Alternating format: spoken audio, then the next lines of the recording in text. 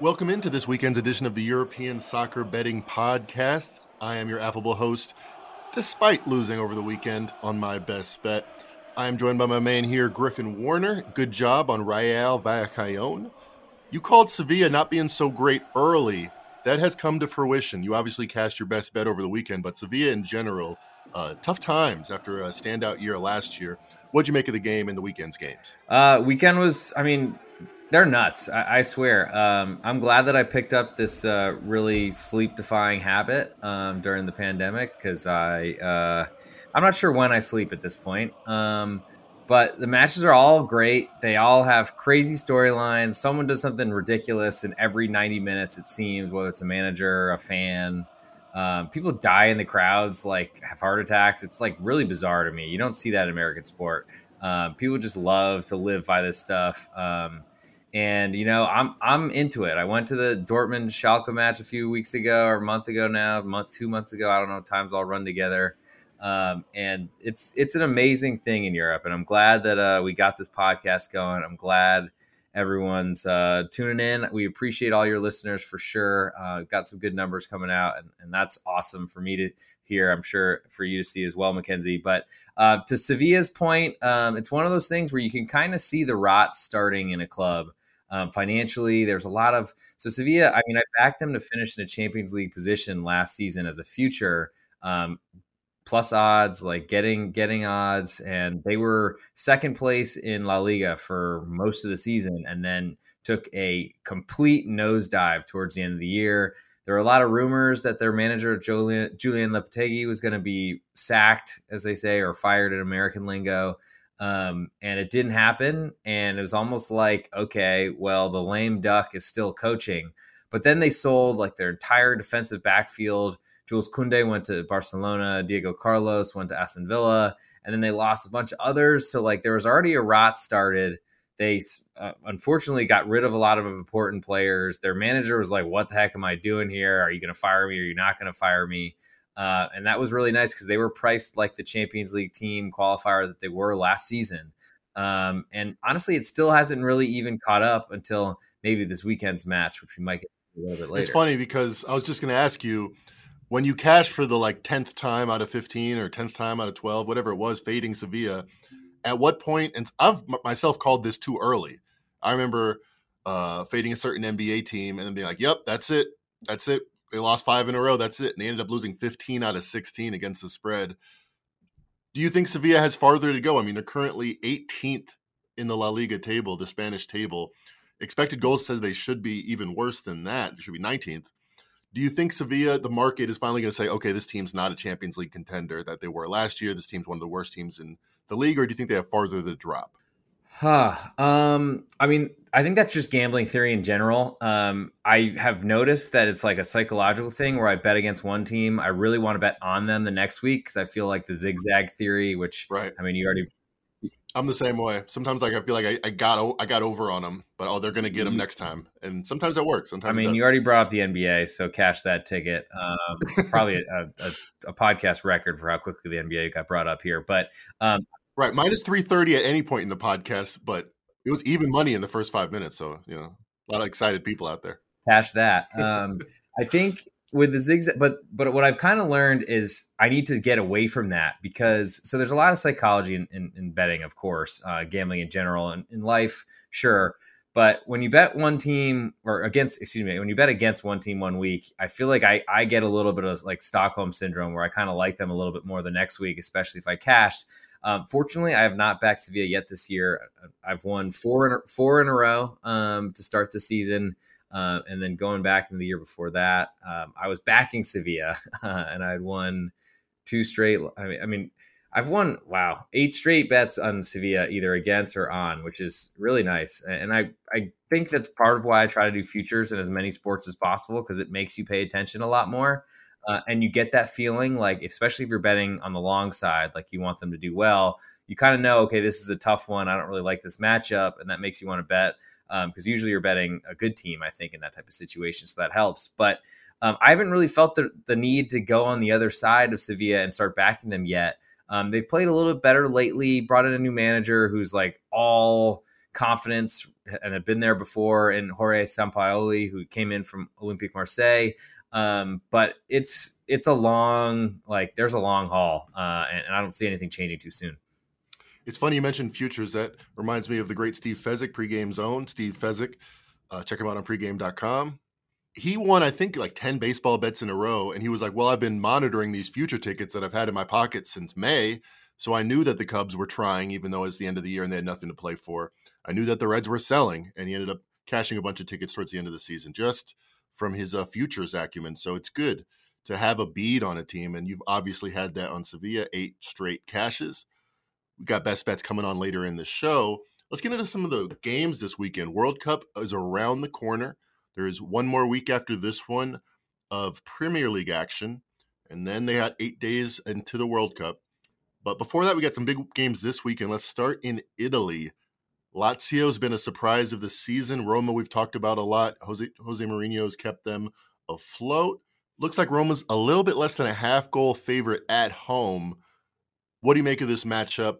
Do you see value on either side? So these are two teams from Rome. So it is a huge Derby della Capitale, I believe. I don't speak Italian, so I shop so much. I should speak Italian. It's a Kanye line, but probably with recent events, we probably shouldn't bring up Kanye or Kyrie Irving at this point, I guess, either. Sure. Regardless, so I do like Lazio quite a bit. They, to me, are kind of, I mean, if we got some Lazio fans, they're probably going to hate me for saying this. They're probably the lesser of the two teams in Rome, just in terms of stature, status, all that sort of stuff. But I kind of like them better this year.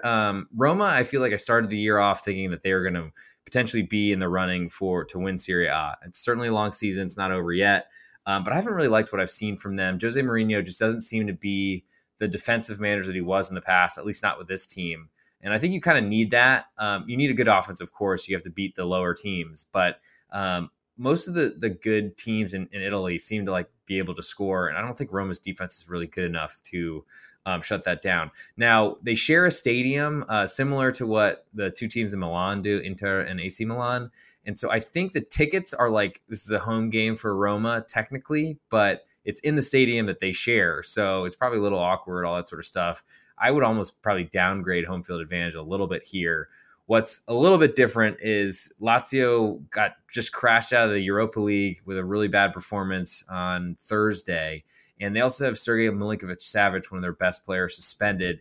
They tried their best to keep him. He was one yellow card away from getting suspended. They didn't start him in the last match against Salernitana, and he came on in the 70th minute. And of course, before he did anything, he picked up a yellow card, got suspended for Roma. And then they ended up giving up what I think they had a 1-0 lead and lost 3-1. So everything that could have gone wrong did in that one. And then the tough one midweek, I mean, Lazio's probably pretty pissed. This should be a pretty emotional event. I think red cards are potential. I mean, Jose Mourinho, anytime he's on the touchline, it's a good possibility. But I like Lazio getting what I was hoping would be a half of a goal. It was pretty expensive when I was looking this morning. But it might come back, especially seeing that Milinkovic-Savic is out, and he's a pretty important attacker. Plus Ciro Immobile, they're all do-it-all goal scorer. He's been out for a while, and I think is missing until after the World Cup. So a little bit of an injured Lazio side going into a big derby match, but I just haven't seen enough from Roma for me to really trust them if that number is above a quarter. So it's a little bit of a Lakers-Clippers situation, although unlike that situation where the Clippers keep winning, pretty even recently. You got 2 wins, 2 losses, and 2 draws for each side in the last 6. Should be a good one. We'll go a long way to figuring out if either of these teams can make the Final Four in Italy. Staying in Italy, we got 2 of the 3 marquee teams, but not marquee seasons for one of them. Juventus is a home underdog, a slight home underdog, hosting Inter Milan. Obviously, Juventus bowed out of the Champions League unceremoniously. Inter surprised some people, including myself, topping Barcelona to make the Champions League. So they have been a little bit better this season, but this line surprises me. I'm surprised to see Juventus a home dog in this rivalry. What do you make of the matchup? Yeah, arguably the biggest rivalry in all of Italy. I think Inter and AC Milan, the 2 Milan clubs, will probably argue that one, but certainly Roma and Lazio as well, as we just mentioned. But Juve, They actually were a quarter goal underdog last year against Inter as well at home. I know because I bet Juve in that one and watched Alvaro Morata, who's now at Atletico Madrid, step against some guy's ankle at the corner of a box when there was absolutely no threat. That was the penalty. It went in, and that was the game, and that was the only goal scored. Still don't really like that one, gotta say, if you couldn't tell by me recapping it. But it's a little bit different of a situation here where Inter last year were, to me, looking like the team that should win Seria. It's kind of incredible that they didn't. There's some circumstances to that, a backup goalkeeper coming in and just being an absolute joke and really costing them the game late. But in this matchup, Inter haven't really been as good. Certainly the Champions League success is kind of new to them. They've been struggling in that competition for a while. But they've been playing so-so football, I think, based on their expectations, whereas Juve have been just so bad this whole year. It hasn't really been a good run for Juventus for a couple years now, but this year it's been a lot because of injuries. There's like all these theories that their training staff is sabotaging the team, or like that they should just get a new doctor instead of a new manager because they can't keep anybody healthy. I think that's something that sort of happens when you're playing twice a week and one injury leads to another, and then you end up getting more stretched and you got to play guys for more minutes than you probably expected to. And ultimately, I think they just didn't have a strong enough squad. And then you have to play the same regulars as often as you can, and then they get hurt. So what Juve are now are a team that is kind of stuck. They can't really miss Champions League or else they are in big financial issues. But they are in a position, I think, in Seria to kind of keep that going. They're playing a lot of their youth team, a lot of young players that have honestly looked better than the like veterans that they've been playing all season. I don't know if that's an actual shift or if that's something because they were playing in Champions League and were already eliminated and really just needed any sort of like bettering of a result from an Israeli side that was likely to get their doors blown off by Benfica. So in this situation, I'm very curious to see what Juventus puts out there as a starting lineup and who's available, because they are pretty banged up, and Inter, on the other hand, are one of the deeper sides in all of maybe the top 5 European soccer leagues. Certainly in Italy, they've got a lot of options. And I think that speaks to why they're a favorite on the road. The Juve crowd should be pretty huge. This is still a big matchup. I haven't really seen the fans turn on the team just yet, despite what you might read on the message boards. It seems like in the house, they're all still pretty into it. Inter 6th in the table, Juventus 7th. Although it's not really been that close, you look at expected goals, Inter should be 2nd in the table. Juventus should be even worse than they are, 8th. So it's funny, in the NFL, talked about the NBA, talked about the MLB. I'll bring up an NFL reference. We've been talking all year about markets no longer care about the standings. They have sharpened up where the underlying metrics, how good you actually are, is what determines the spread. So the 2-4 Raiders can be road favorites, for example, because the metrics said they were good, but they ended up not being good because they lost and got blown out. So interesting situation here. Inter do seem a lot better than Juventus, but like you said, one of the deepest running rivalries in Italy at home. Inter in. I wouldn't be surprised to see Juventus cover. I kind of lean towards a draw or towards Juventus just because of the desperation mode I expect them to be in. But let's go over to Spain. We'll get into Italy, and I have a best bet. I'm sorry, 3, 2, 1. We'll get into England and the Premier League. We spent a lot of time on that, and I do have a best bet coming up on that. But real quick, let's go to Spain, where there's a matchup you wanted to talk about. We talked about Sevilla coming in. You've made some money with us on Real Betis, and they are hosting Sevilla, and they're at about 0.4 goal favorite, a little bit less than a half goal favorite, hosting Sevilla. Is this another spot where Sevilla is a fade material, or has the market caught up to how much they suck? I wasn't expecting how much they suck. It's hard to say because Sevilla have really not been good. I think this match, usually Sevilla had been the better side for probably a while now, at least since I've been following these leagues as closely as I have been. It's usually quarter goal either way, or a little bit smaller if Sevilla is on the road, or a little bit bigger if they're at home. So this is kind of a complete switch.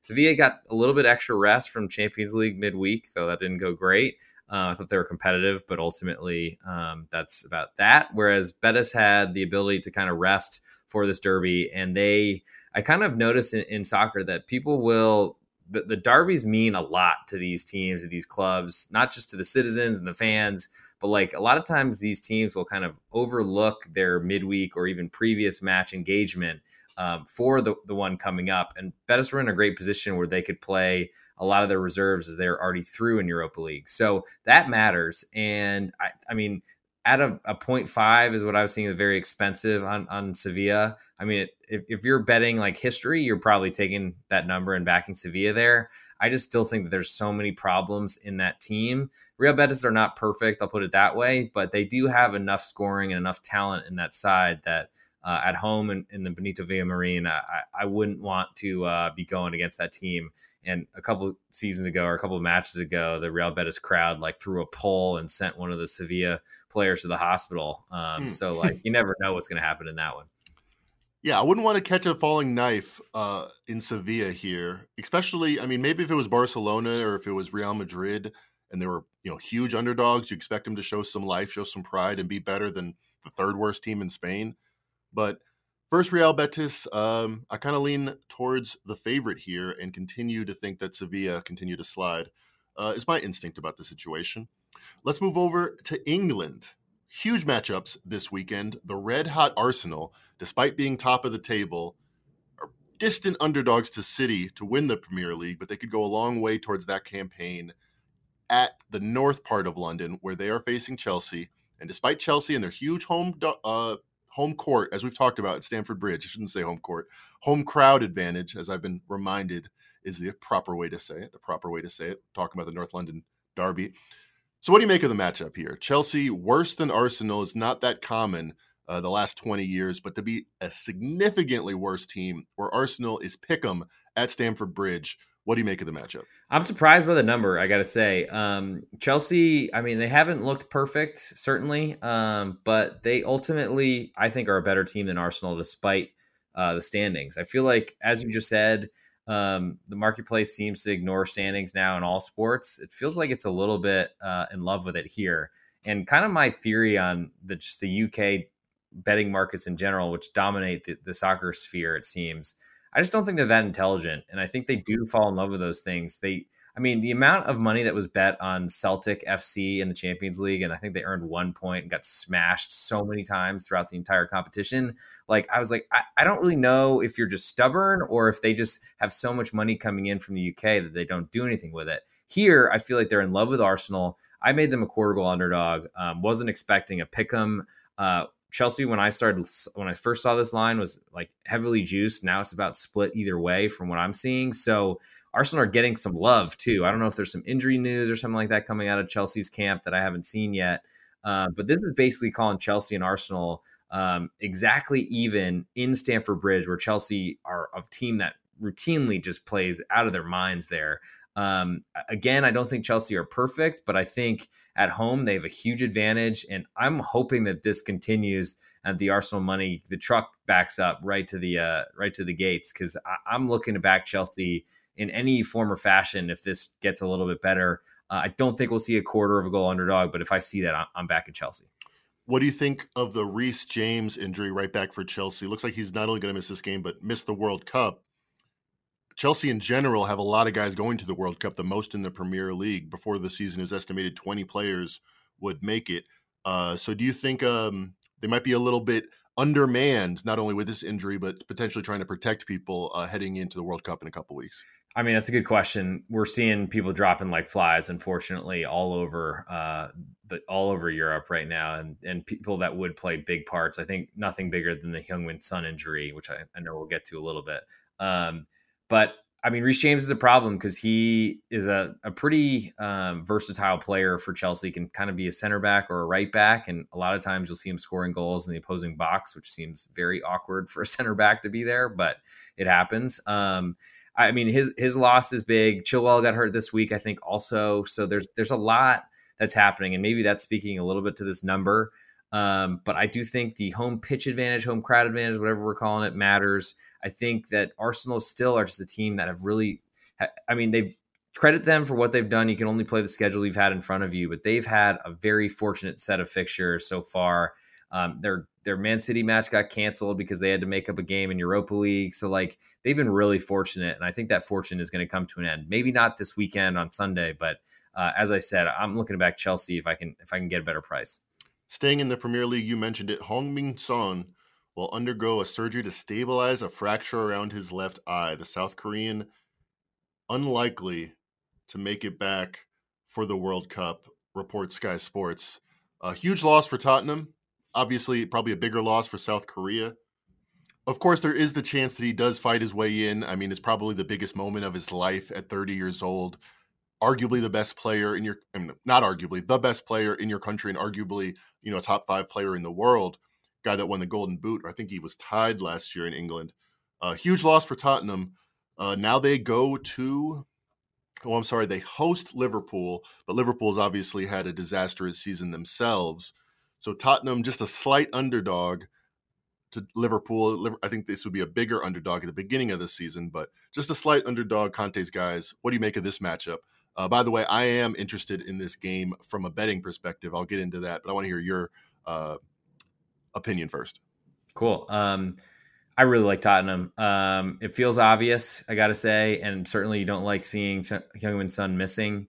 I wonder what this number would have been with him available. Probably still Tottenham and underdog, but maybe at Pick'em, where the most of the juice on that number would be Liverpool's. But just, I mean, there's been some quotes coming out of Liverpool's camp besides what we've watched and seen on the pitch. Trent Alexander-Arnold, I guess, said something like, "We're just trying to get to the World Cup break," which is not really a great sign when you're the second favorite to win the Premier League entering the season. Clearly, they're way off the pace now. But they had a good win midweek, I guess, against Napoli, but they should have been behind, barely got saved by an offside call, and then scored 2 goals late to make a 2-0 win, just completely unrealistic based on what was happening in the match. But I mean, I just talked a lot of noise about the UK market, and here's probably a good opportunity for it to slap me back in the face. But Liverpool, and based on how they've played the season, do not deserve to be a quarter goal favorite on the road. I have some concern about Tottenham sitting back defending as I have all season, but I feel like the perfect scenario is for them to be a home underdog in that type of makeup. What are they going to do now to replace Heung-min Son? I mean, I don't know. Certainly that's some pace that they can't get back. Harry Kane certainly doesn't have that, and that's going to affect their game plan quite a bit. But I just don't even know that Liverpool are in a position where I'm concerned about them. I am concerned about Liverpool's defense, certainly. But I don't know that Liverpool can break down a deep-lying defense, and I feel like Tottenham might even have more chances than Liverpool in this matchup. So being a quarter goal dog at home, I'm very interested in the home team in those chickens. I've been listening to a lot of theories on the Liverpool disastrous season. We've talked about a few on this podcast throughout. One of the things that we were on early, happy about that. But it was brought up recently on a podcast that they have played the most games ever, or last year to this year, the most games in a 12-month span of any club team. So that might be potentially why they're faltering. Or I think a more problematic theory is that it's the end of a cycle, that this was a great team assembled by Jurgen Klopp, and not only did they move on from Mane, but no longer is Van Dijk. Am I saying that right? Yeah, I mean, he's there. Yeah, he's there, but he's not the best defender in the world anymore. Yeah, he's not the same. I mean, he's still a beast, and seeing him walk off the pitch at halftime, like next to the 5'5" guys next to him, he's a behemoth. But I feel like the ACL injury late in your career doesn't help. No. So I'll ask you, do you think they turned it around? The market seems to turn it around. They are currently favored to finish top 4, minus 160. What do you think of those odds? Are you as optimistic that they are going to go from 9th in the table all the way back to top 4? I mean, getting in the top 4 in this league, it might be the hardest one out there.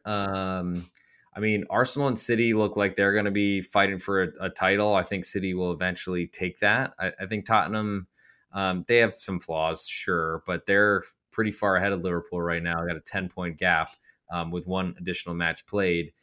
Newcastle, I feel like sitting in 4th seems a little weird to a lot of people, but I think their play has deserved it. And certainly it's all about schedules and things, but they got to jump over. Let's not forget Manchester United, who's played a lot better ever since Erik ten Hag kind of got his way.